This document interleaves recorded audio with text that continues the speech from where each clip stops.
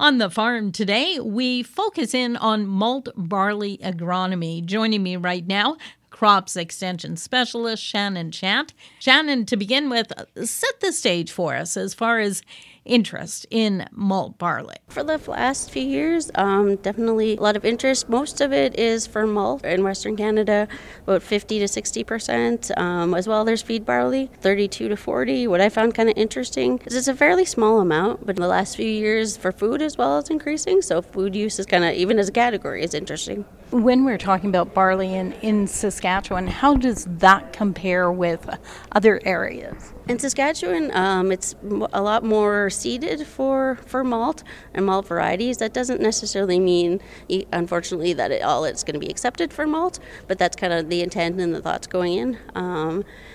Some for feed as well, but when you compare to Alberta and BC and Manitoba, we have a higher percentage of malt and a lower percentage of feed.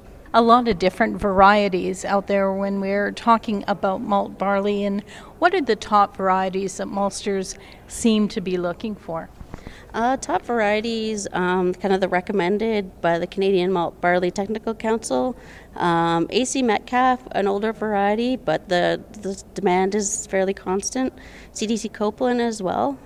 Some newer varieties that are kind of increasing in demand. CDC Bow, AAC Synergy, and Legacy is another variety that's grown, but there's limited demand for that one. So when we get down to the agronomy end of things, let's start with seeding. What's the big take-home message when we're talking about barley, especially malt barley?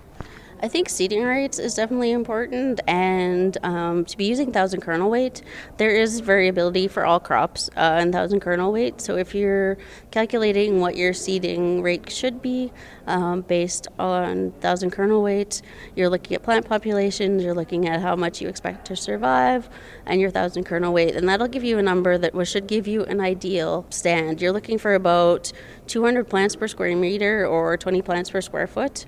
Alberta Agriculture actually has a good seed calculator as well. And you can just put in some numbers and it actually will give you pounds per acre, but it also gives spacing kind of per foot too. So, and then you can optimize, you're not getting too much plant competition, but it'll be enough so you're having more even maturity. So that helps for fungicide application, herbicide application as well.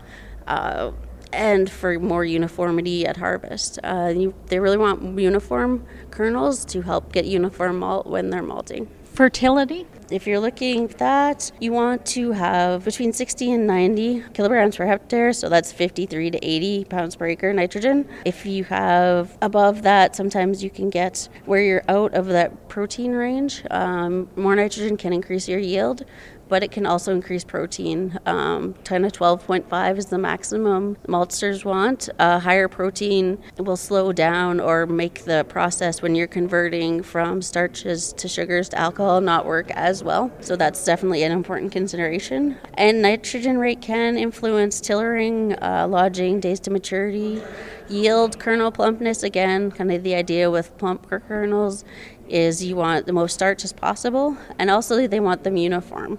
And nitrogen use efficiency, it's actually interesting, some of the newer varieties are more nitrogen deficient than some of the older varieties.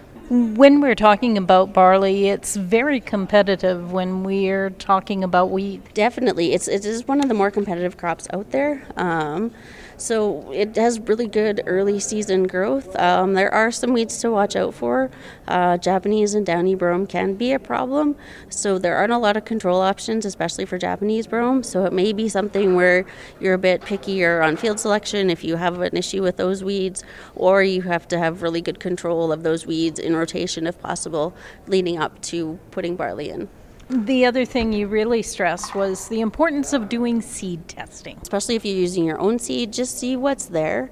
Sometimes it can change a little bit over the winter too, so maybe a spring seed test would probably be useful. If you are buying certified seed, a lot of pedigreed seed growers will do a disease test and will provide you with the results if you want. Technically, they do only have to test for loose smut.